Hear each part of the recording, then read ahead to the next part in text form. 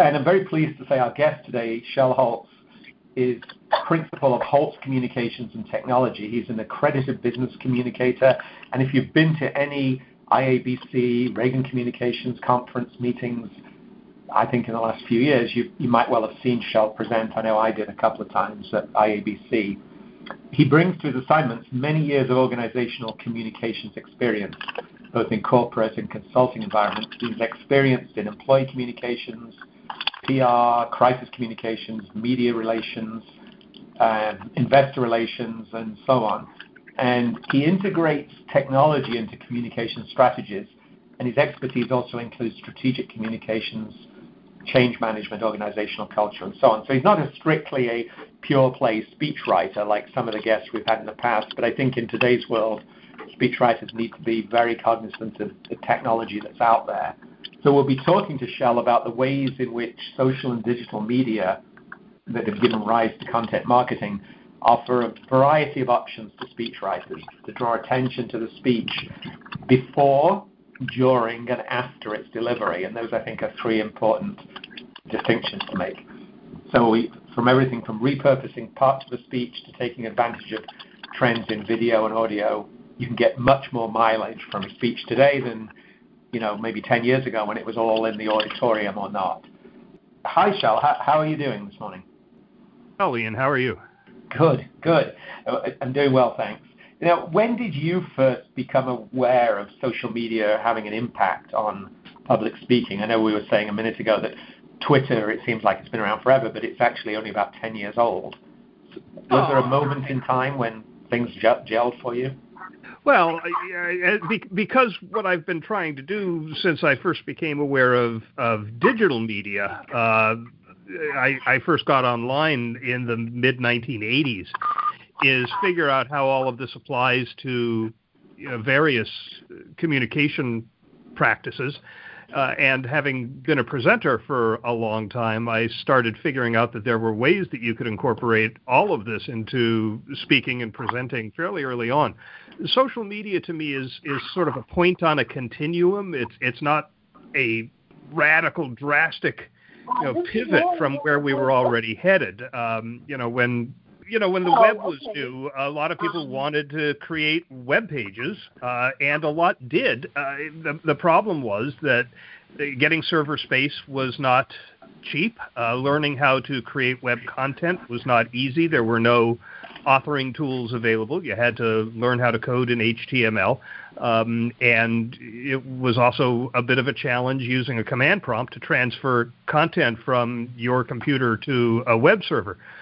So there were speakers at that time who were starting to develop websites, and there were people who were starting to develop sites for sharing photos and all kinds of things. What social media did was made it free, or at least really, really cheap, and easy in that you didn't need any technical skills in order to publish. So I think social media was sort of an inevitable introduction into the mix of digital communication.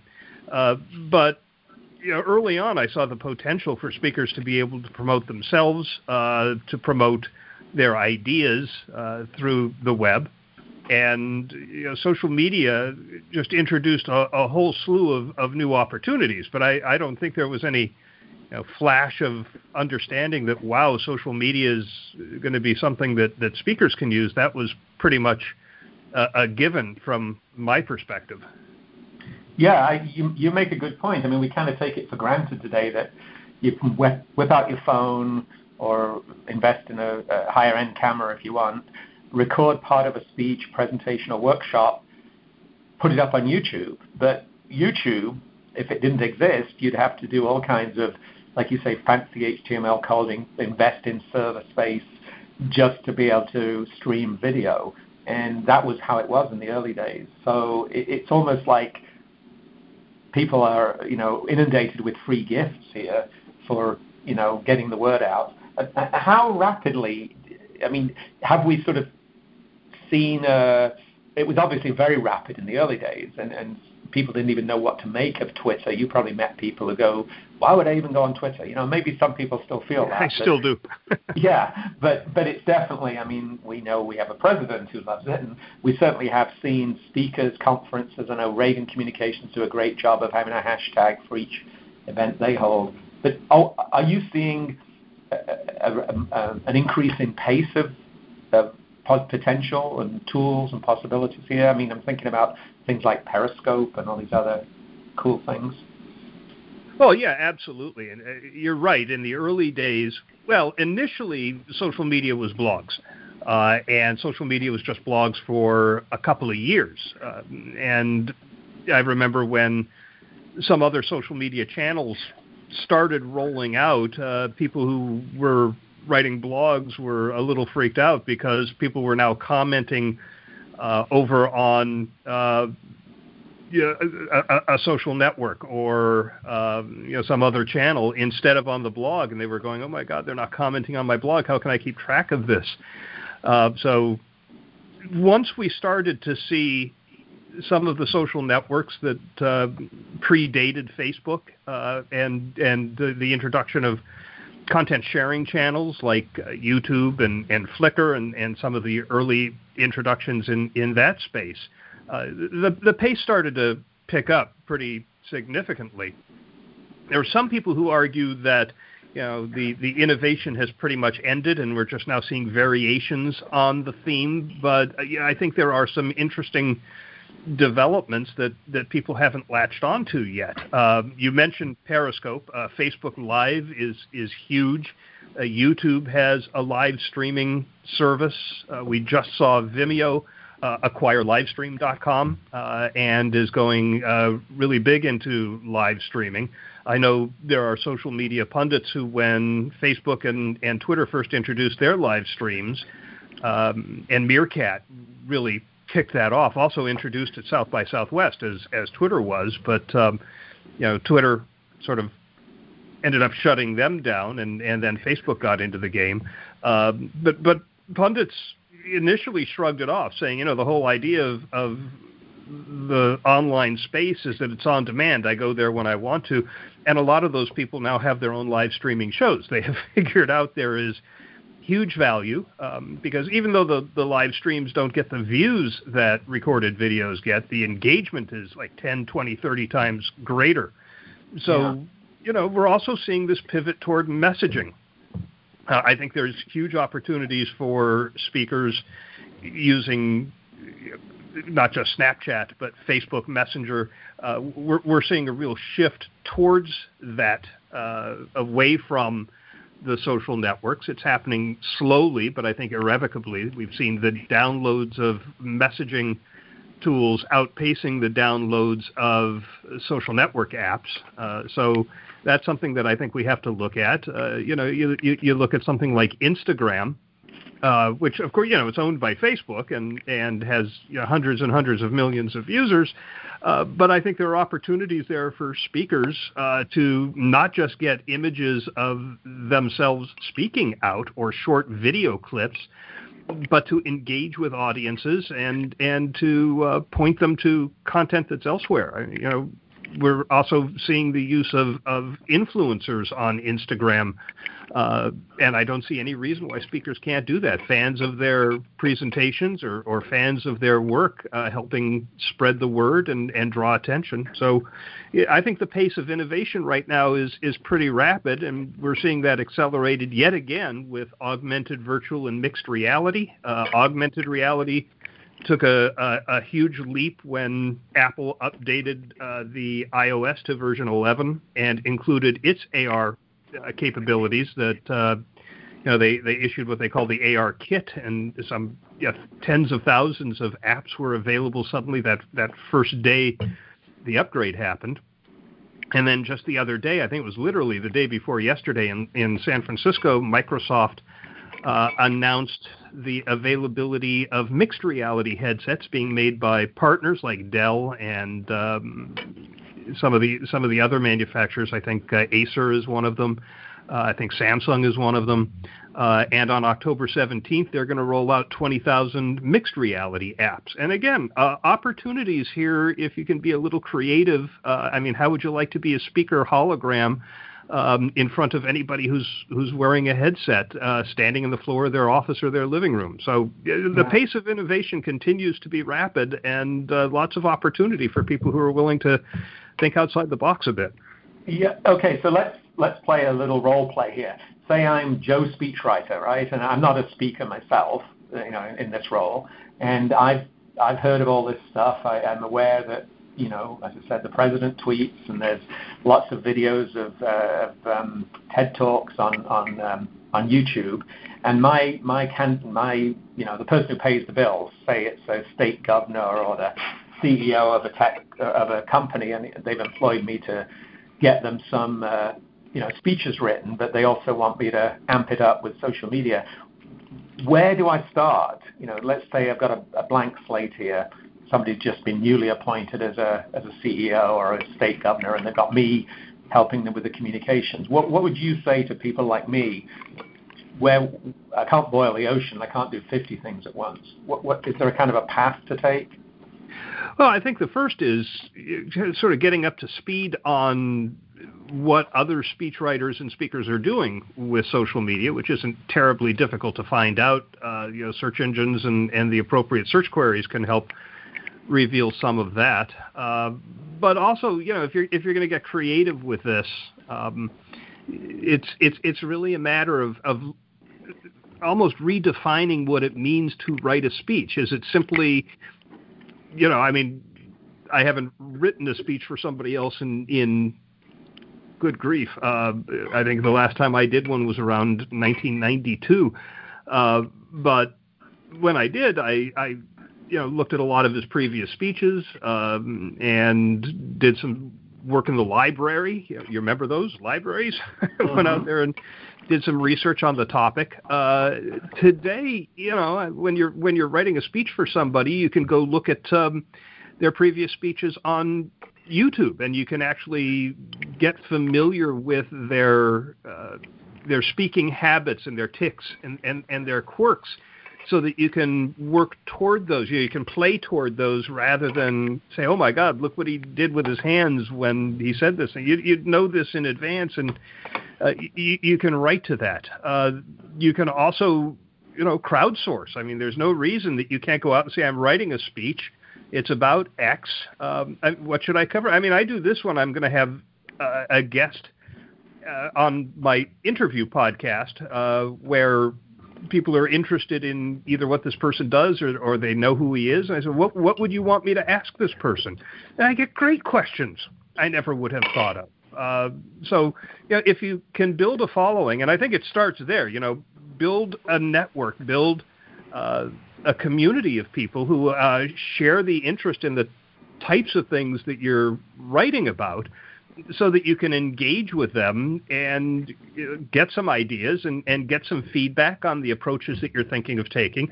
You don't have to give the speech away before it's delivered, but you can certainly tap into that resource the same way you used to go to the library in order to get information. Yeah, those are great ideas. In fact, in my own experience, there's a group, you may not because you're not a professional speechwriter, but there's a well-known group on LinkedIn called the Quintillion Speechwriters Group. I think it's maybe over 1,000 members now.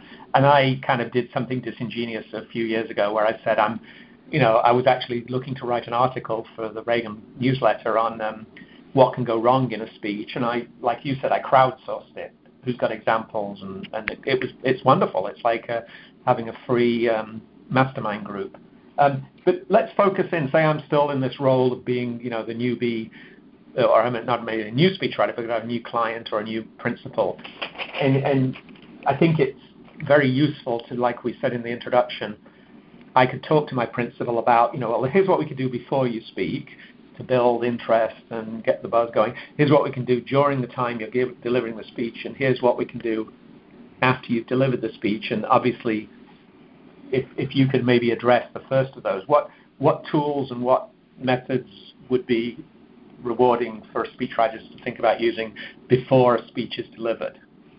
Well, let's talk first about publicizing the speech. As the speechwriter, you can pull, for example, tweetable lines from the speech and send those out. By the way, when we get into talking about during the speech, you can program when a tweet is going to appear. You can schedule it, and to have a 140 character, soon to be 280 character quote from the speech published on Twitter on the speaker's account at roughly the time he's speaking that line.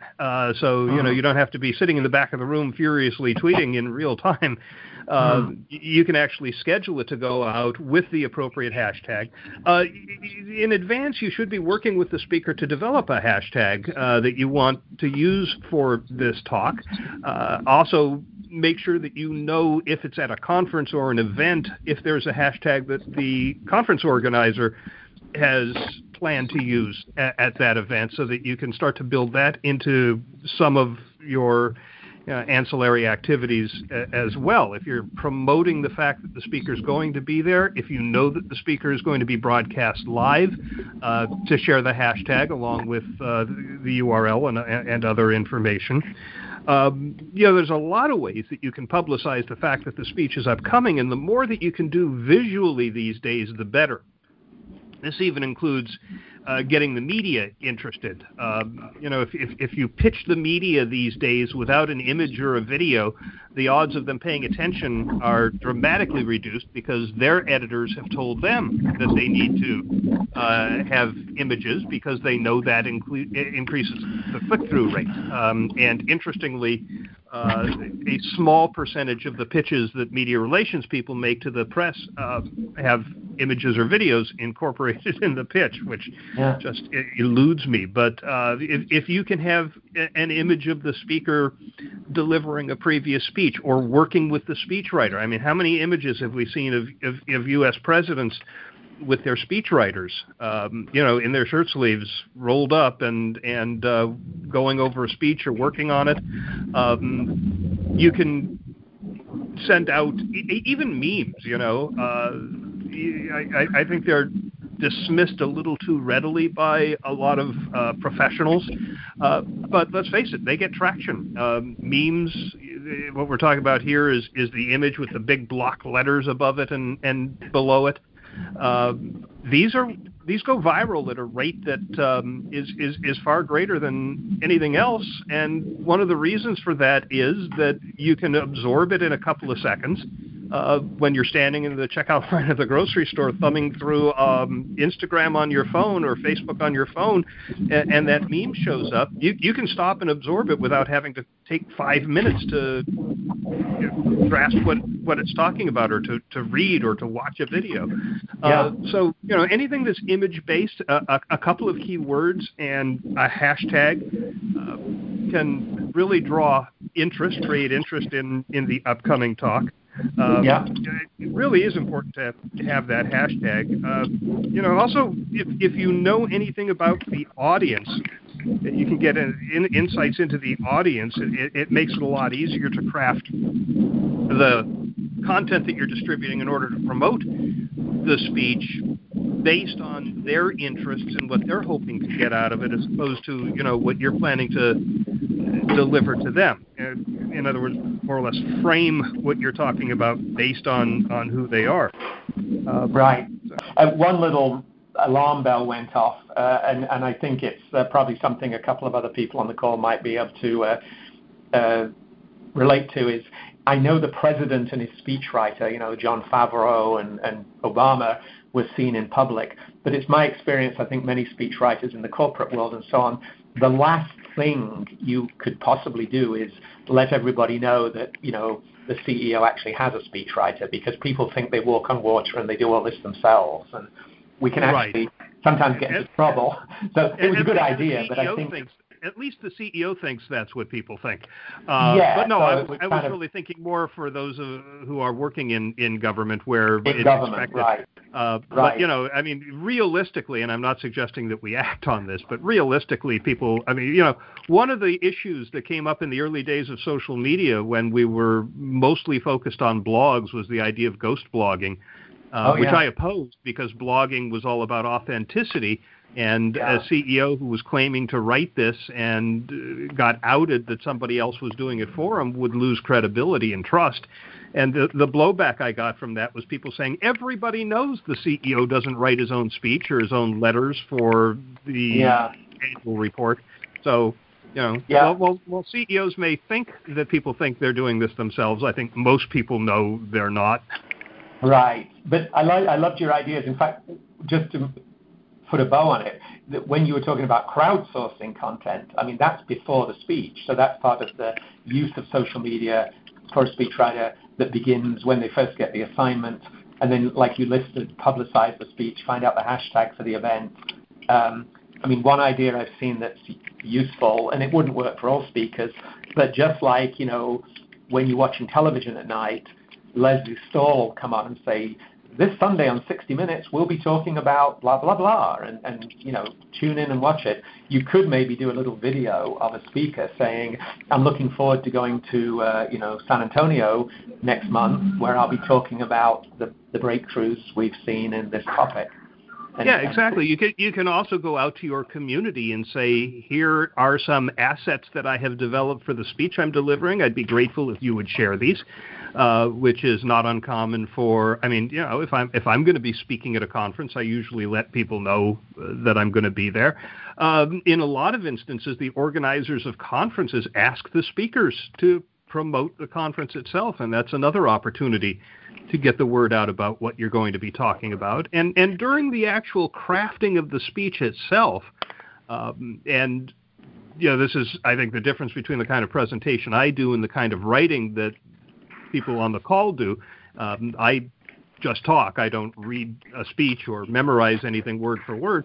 But if you're actually writing a speech, consider some of the key points that you really want to stand out fitting in 140 characters so that they are tweetable. Making complete sentences tweetable that represent the major point that you want to make will inspire more people to want to share that rather than paraphrase it. The other thing is that if your speaker is using slides, you can either have on the screen that key point that he's reading already written so that it's easy for people to share that word for word, or you can ask people to follow on Twitter in real time, and you can have created those scheduled tweets that go out, and then all people have to do is retweet it. Excellent. Okay. Well, let's move on to if it's the big day now. The audience are in the auditorium, and the lights are down, and they introduce the speaker. Where do you see the use of social media during a speech? And you've already mentioned that one of the things you can do is schedule tweets to go out at 10 minutes into the talk, approximately when the speaker's going to mention something, a tweet goes out. Reality. But what other things would be of interest to you? One of the things that speakers have been using for a long time, I remember seeing one of these at a conference, had to be 12 or 13 years ago already, is the use of a back channel. In the days when I saw, I think of his name. He was one of the co-authors of the Clue Train Manifesto. The back channel was on an Internet Relay Chat, IRC. These days it can be on Twitter. So the back channel can be used for a number of things. I have been at conferences where literally on the screen behind the speaker you can see the tweets that use the hashtag. I'm not, as a speaker, particularly wild about that. I'm not planning on changing what I am talking about in mid-course based on what people are saying. But on the other hand, if you're asking for questions and they can be pulled up at a point in the talk where you can break from the text and say, okay, I'm going to address questions about the first of my 3 points now. The other thing, if you're being live streamed, and that's happening in more and more cases, I know Reagan certainly does it. You were talking about Reagan Communications, inviting people who weren't in the room live. People who are in the room live can raise their hands and go to the microphone.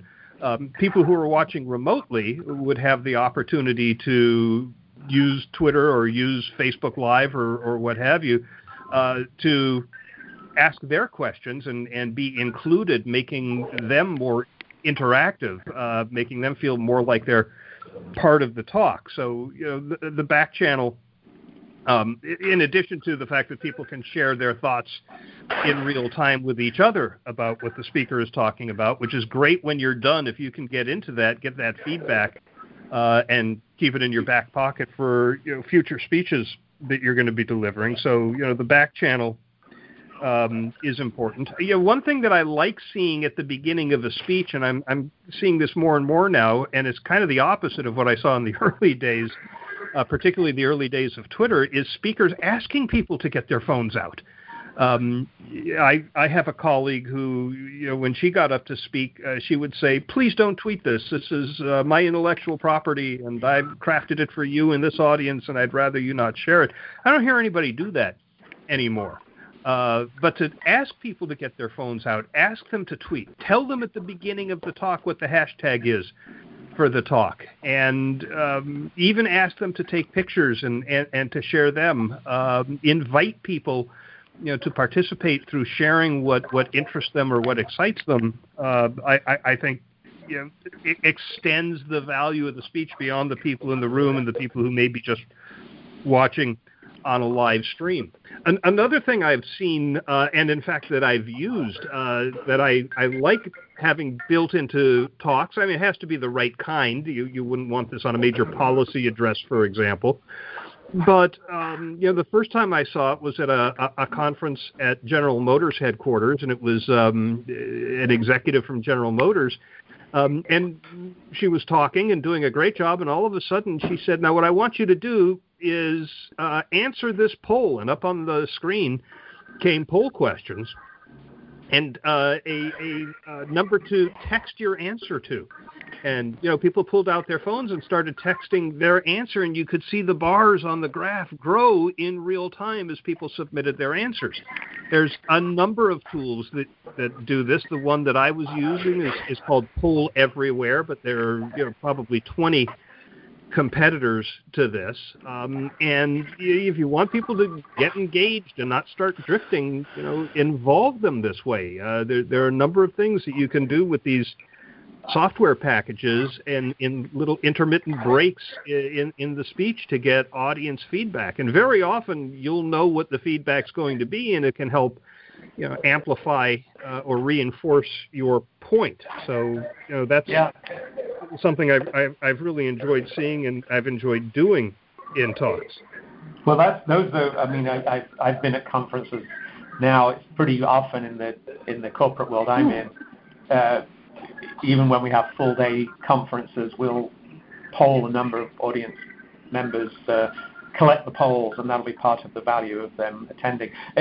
Can you, I know in theory about live streaming, but is there any best practices here? I mean, the very simple way is, right, you hold up your own phone and you use Periscope, which is through Twitter, as I understand it, and then all these little hearts start appearing on the screen as people like it. But I imagine if you're in a major auditorium, have you seen people more on a professional level? Is it possible to have a video camera set up at the back that you connect to the PC and then live stream? Or yeah, absolutely. And there are even tools that allow you to split that stream so that it's going to Twitter, so that it's going to YouTube, so it's going to Facebook Live. Facebook Live is the king of all of the live streaming right now. Especially when it comes to live events, as opposed, there's a service called Twitch that live streams your video gameplay, which is a whole different thing. But when it comes to live events or people just wanting to sound off and talk about what they have on their mind, or people who have regular shows, Facebook Live is the dominant platform for all of this. And there's plenty of resources around, and we also have an increasing number of AV services people who know how to do this, to get a professional quality live stream onto these channels. And if you're going to be live streaming, for goodness sake, in advance of the talk, make sure that people know that you're going to be live streaming and know where they're going to be able to find it, so people can get online and be ready for it, rather than you find out later that, oh, I can watch the recording, but now I can't ask a question or participate in the conversation. That's excellent. I mean, and again, it's kind of mind-blowing because think about it, it wasn't only, going back more than 10 years ago, which was before the, well into the 21st century, 2007, you would have had to have, it was only, television stations that pretty much could live stream. If it was a presidential inauguration, they would live stream it to the world and people would watch, state events or like they watch sports or whatever. But today, like everybody is a television station in a sense. And in that regard, one thing to consider is that Facebook is actually paying publishers to produce content on Facebook Live. So publishers are looking for things to live stream in order to fulfill the obligation based on the money that they're getting from Facebook. So if you can pitch the fact that your speech is going to be live streamed to appropriate media outlets, you may get a lot of additional views from the readers or viewers of that publication. I read one public relations agency's blog post saying that they're having tremendous success pitching Facebook Live sessions to media outlets. So something else to keep in mind. Okay. Well, let's move on. I'm cognizant of the fact we've been speaking for about half an hour, and I did want to open it up to the rest of the people on the line. But let's move into the after the event phase. What's your recommendations for sort of the low-hanging fruit here to get the most out of it? The low-hanging fruit, the no-brainer kind of stuff is if there was a PowerPoint deck for this, share it on SlideShare. That's one of the things that it's for. And, the key word to keep in mind after the event is repurposing. You've got video, you've got words, you've got photos, you've got images that may have been built into a presentation deck. And how can you use all of this? I used to have a podcast feed on my podcast network called Speakers and Speeches, and this was anybody who recorded a good speech and had permission to use it, we would post it if it was relevant to the theme of the podcast, which was PR and corporate communications and marketing. If you write a lot of speeches, why wouldn't you put the audio up, especially if you have multiple speakers that you write these for, and make those speeches available on your podcast? Say, here is the delivery of my work by various clients or various people in my organization. Podcasting star is absolutely on the rise these days. Yeah. But, short video clips, and especially if you're going to share these on Twitter, on Facebook, on LinkedIn, short video clips that work with the audio off, because that's the default for a lot of these. Also that are formatted for either the square or the vertical video format, where you caption them. So that people don't need to turn the audio up when they're in a room full of other people, and they can still see the speaker speaking and see your words in the caption for 30 seconds, a minute and a half, whatever it might be. So repurposing the video, repurposing the audio, getting those, again, you wrote some brilliant words, and if you can fit them onto an image that gets shared as a meme or gets shared as an Instagram image, those can really go a long way toward spreading the talk you did after the talk is over. Okay. Also, if the speaker had a leave behind, which a lot of speakers do, a one-pager or a short brochure, a PDF version of that or some other kind of version of that, making that available online also extends the value of that leave behind beyond the actual event. Well, this is great, and I think at this point, I've got more questions I can ask, but I'd really like to hear from the people on the line. In fact, we've got 7 people on the line.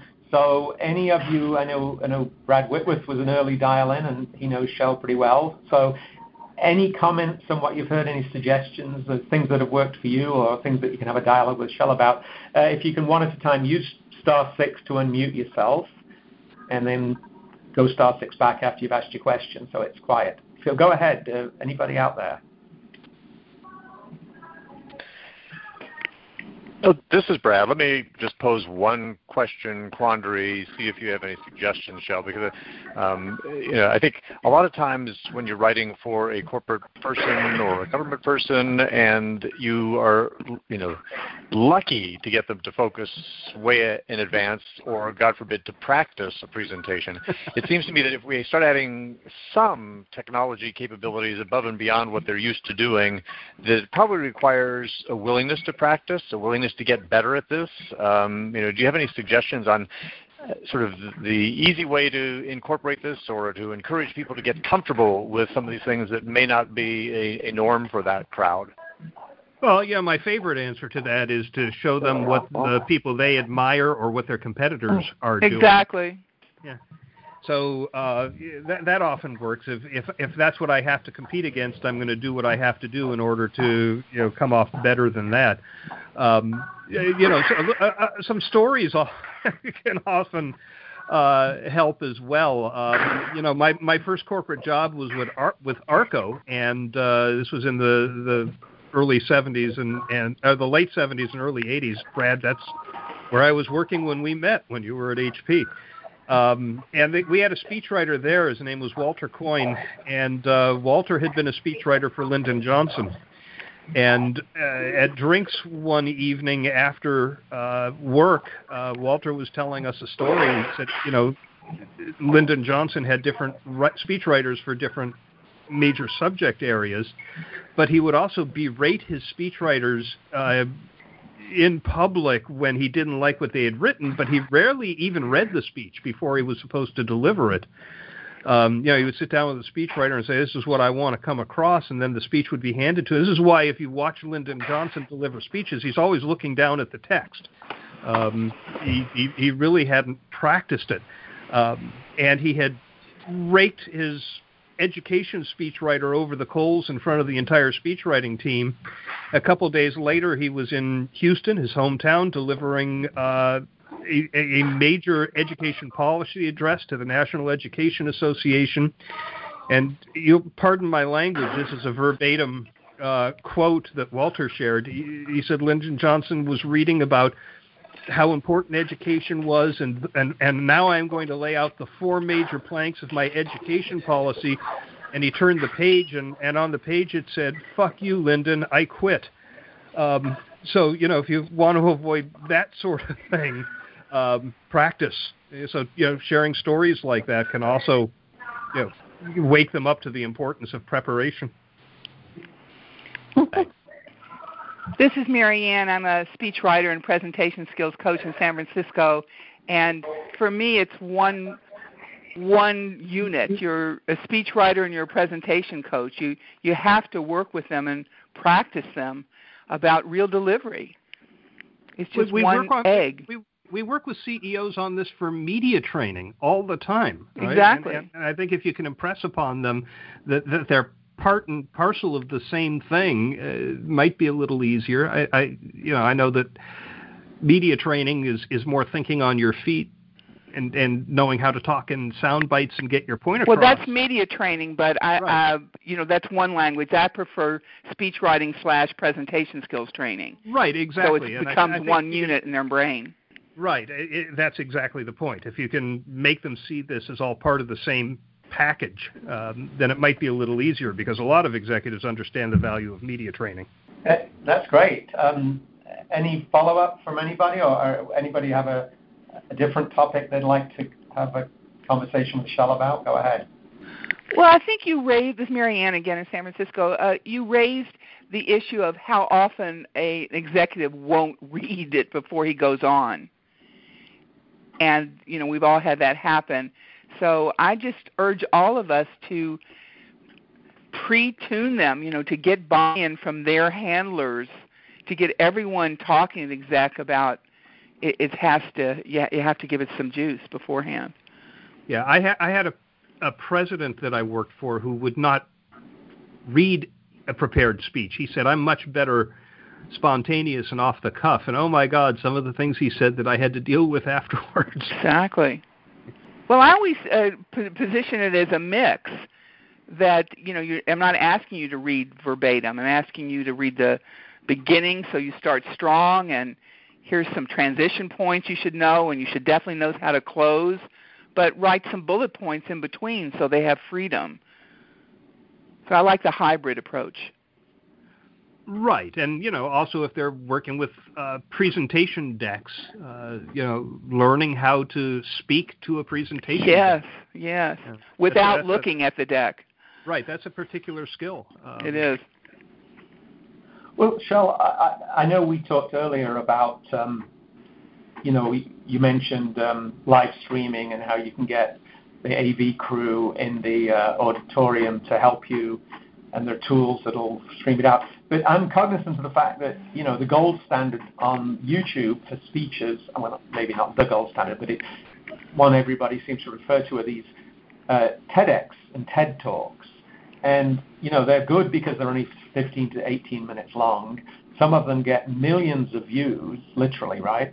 And but I wonder, have you ever been to a TED or TEDx event? I haven't, but I've probably watched 200 TED Talks. And I know people who have delivered TED Talks, and if there's one thing I know about people who go present at TED is that they rehearse the hell out of their talks. Yeah. They know how perfect they have to be. Because of the long life that it has, the legs that it has. Right. But also, every TED Talk is being compared to every other TED Talk, and especially being compared to the most successful talks, which are very carefully rehearsed and, in perfect sync with the few slides that they're using. And, that is kind of a gold standard because of that. Well, I was wondering about the AV. I know Brad and we've been at Cisco and HP and companies like that where there's a huge budget, and Cisco have a fully fledged digital television studio, and they can put cameras in auditoriums to make John Chambers and his Merry Men look just as good as anybody on the evening news. But it would seem that that's one thing that not necessarily a speechwriter needs to become a video expert, but there has to be, if you want to get the maximum out of a speech, if it's an important event, the speechwriter needs to sort of, in a way, be the producer, right, who knows what kind of investments would be needed. They need to know that. And, if you're going to get this if this good quality video needs to be produced, you can't just do it with Joe from the shipping room on his mother's camera, but you need to, invest. Is that something you've seen? I don't know how Reagan and so on do it, but... Well, Reagan has an AV company that they work with, but I think there are... you have to. You should know in advance, by the way, if there are going to be cameras in the room and how sophisticated the setup is. I once did a talk with my co-author of my last book. We wanted some video to be able to promote the book, and we hired a company to come in and do a 3-camera shoot and then edited that. But these days, there's also technology that allows you to do that sort of thing. With web cameras, where you can do live switching between cameras. There's also this thing called the Mevo, which allows you to get multiple types of shots and to switch between them with one camera, and you use your phone to control it. So you could literally shoot yourself with a Mevo or the person that's delivering the talk and come up with something that's better than what you used to get with just a regular video camera with a cartridge in it or a memory card in it. The technology for this sort of thing is advancing considerably. In fact, I just got the Ricoh Theta S, and there's one of these that records in 4K for a little bit more money that will produce this in VR, in immersive video, 360 degree. So people can look at the speaker and then, drag with a mouse or with their finger, or just turn around if they're watching it wearing a headset to see the audience. So there are a lot of options these days, and they're getting cheaper and cheaper. I mean, the Mevo, I think, is $350. This little VR camera that I got was about $399. Would you spell Mevo? MEVO. And it's a switching something that you use your cell phone to switch multiple cameras with. Is that what you said? Well, it's actually a single camera. I'll pull it up here, and it's their tagline is a studio in your pocket, but makes it easier than ever to capture excellent video and sound at your events.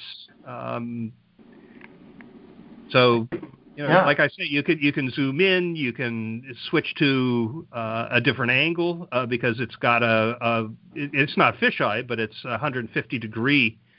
So you can take it from a couple of different angles with one camera, and it's all controlled from the phone. So yeah, I see it. I'm looking online. It's kind of like the size of a little GoPro or something. It's a little fisheye thing.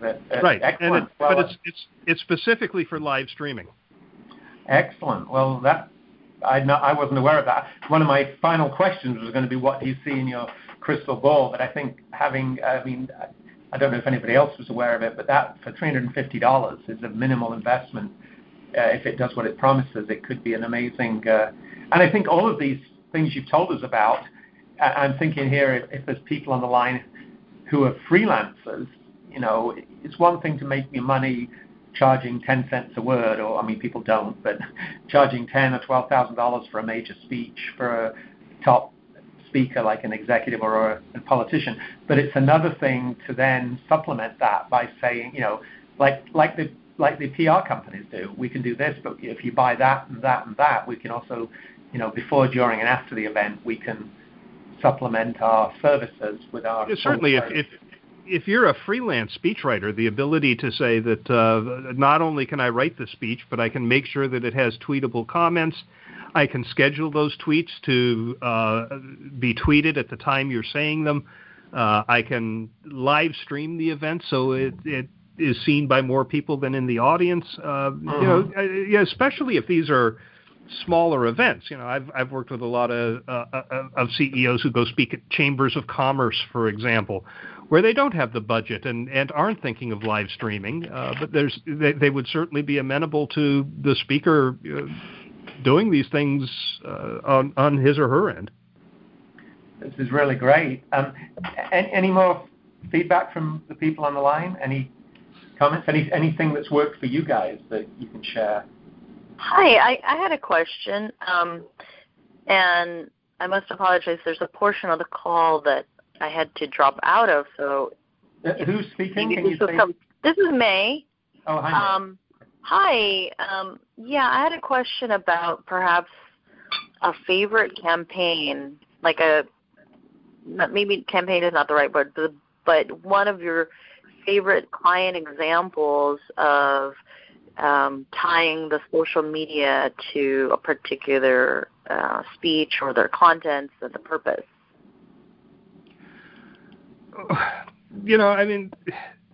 What I have done in my presentations, and again, these are, I'm just talking with because I talk about digital and social media a lot. There's visuals, so I admire people who talk without slides, but I'm talking about something that people need to picture, so I use a lot of slides. But getting real-time feedback, I think, is one of the things that works the best for me. I don't develop a lot of presentations for other people in my consulting practice. I mainly am doing these myself, and that's been my favorite thing. Also, by the way, I just did this recently. I was delivering a talk at the Association for Women in Communications at their annual conference a couple of weeks ago, and I did a selfie with. I just turned around and said, "Everybody smile." I also just did a presentation at a conference board seminar on employee advocacy, and in addition to my presentation, I moderated a panel, and I did a 360-degree shot of the panel, which because people are still kind of getting accustomed to seeing these, you go out and promote those, which the person from the conference board did, and suddenly people are interested in conference board panels. So, again, I think visuals are something to keep in mind because visuals are, driving a lot of traffic and a lot of engagement. Shel, what do you mean by conference board panels? The conference board is a organization, and this was a panel discussion at a seminar. Oh, okay. Yeah, I mean, in my own case, like Shel, you said you've watched many dozens of TEDx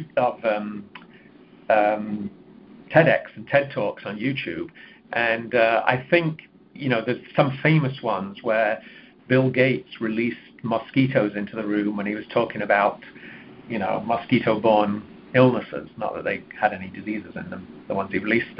And the Jamie Oliver, the British chef, came in with he was talking about the bad effects of diet, sugar-rich diet, and he had a wheelbarrow filled with sugar that he unloaded on the stage. One of the ones that I loved was a woman talking about strokes. She was, I think, an MD and a stroke expert, and she had a stroke herself and said she had a live brain. Yeah, she had a brain in the room. She had it wheeled out on a cart. Yeah, Julia Bolt. That's the one. Yep. Yeah, and I mean, when you talk about visuals, it's not just a talking head. It's a prop. Telling they are, but it's a prop. And in my own background, I've worked at my first speech writing for any CEO was Scott McNeely at Sun Microsystems. Those of you in the tech industry might know he's a shadow of his former self in the sense that Sun isn't around anymore. But in his day, he would not balk at nothing would faze him. So, he went to a Linux conference and came on stage in a penguin suit. Penguin was the icon for Linux. And he was always looking for what we call stunts. So as well as the speech, we had to create the stunt. And not all speakers are going to want to do that, but it can be as simple as, holding up lifting the top. I mean, Bill Gates isn't a huge extrovert, but he lifted the top off this container filled with mosquitoes and let them fly around. And little things like that play so well into what you've been talking about, Shel. So it's not just... Yeah, I did a presentation at the IABC World Conference the year that Meerkat was introduced, and I was talking about live streaming when it wasn't yet a big thing, and I live streamed the Q&A at the end of the session so that people could see how it worked. I think, demonstration, show me rather than tell me is pretty powerful. And if you can build that into a speech, not only is it visual for the people in the room, but oh my God, how do you leverage that with video clips and images afterwards? Gets a lot of attention. Fantastic, yeah. I don't want to cut it off, but we can go on till 1 o'clock, but we've been on almost an hour.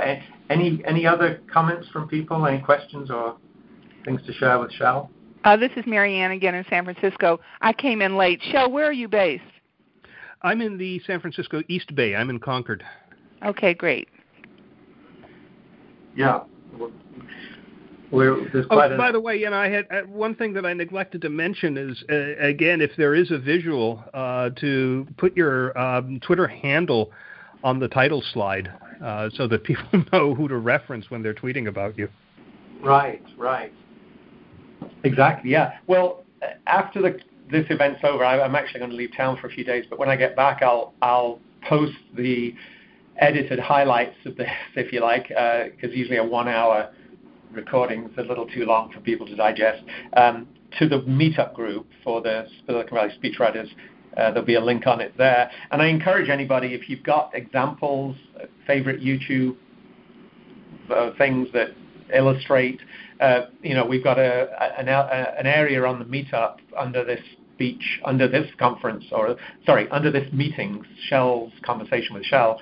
You can add things, and I would like to see people using that as kind of a place to leave your thoughts and ideas and suggestions.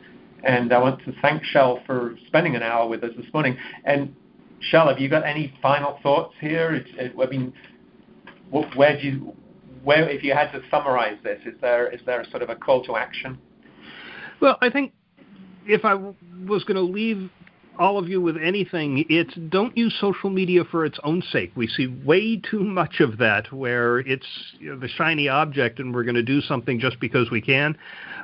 Use it because it actually is going to help amplify your message or promote the talk or generate great conversation or great questions. Be strategic about this. I see way too much of this being used inappropriately just because the technology is available. What do you mean, Shel? Give me an example of inappropriate.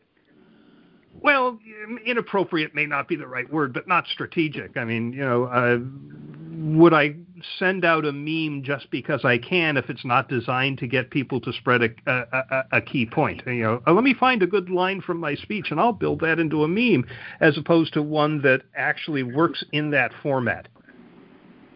Mm-hmm. Excellent. Well, thank you, everybody, for joining. I'm looking for suggestions. It was great. In fact, David Murray, who hosts the Speechwriters Association, suggested Shel. But I'm looking for other suggestions. We can hold as many of these meetings as we want. They don't cost anything. Discussions about speechwriting. So think about people you can think of, or if anybody on the call would like to be, the speaker, so to speak, sharing your expertise. And with that, I think we'll bring it to a close. So thanks again, Shel, and everybody have a great day.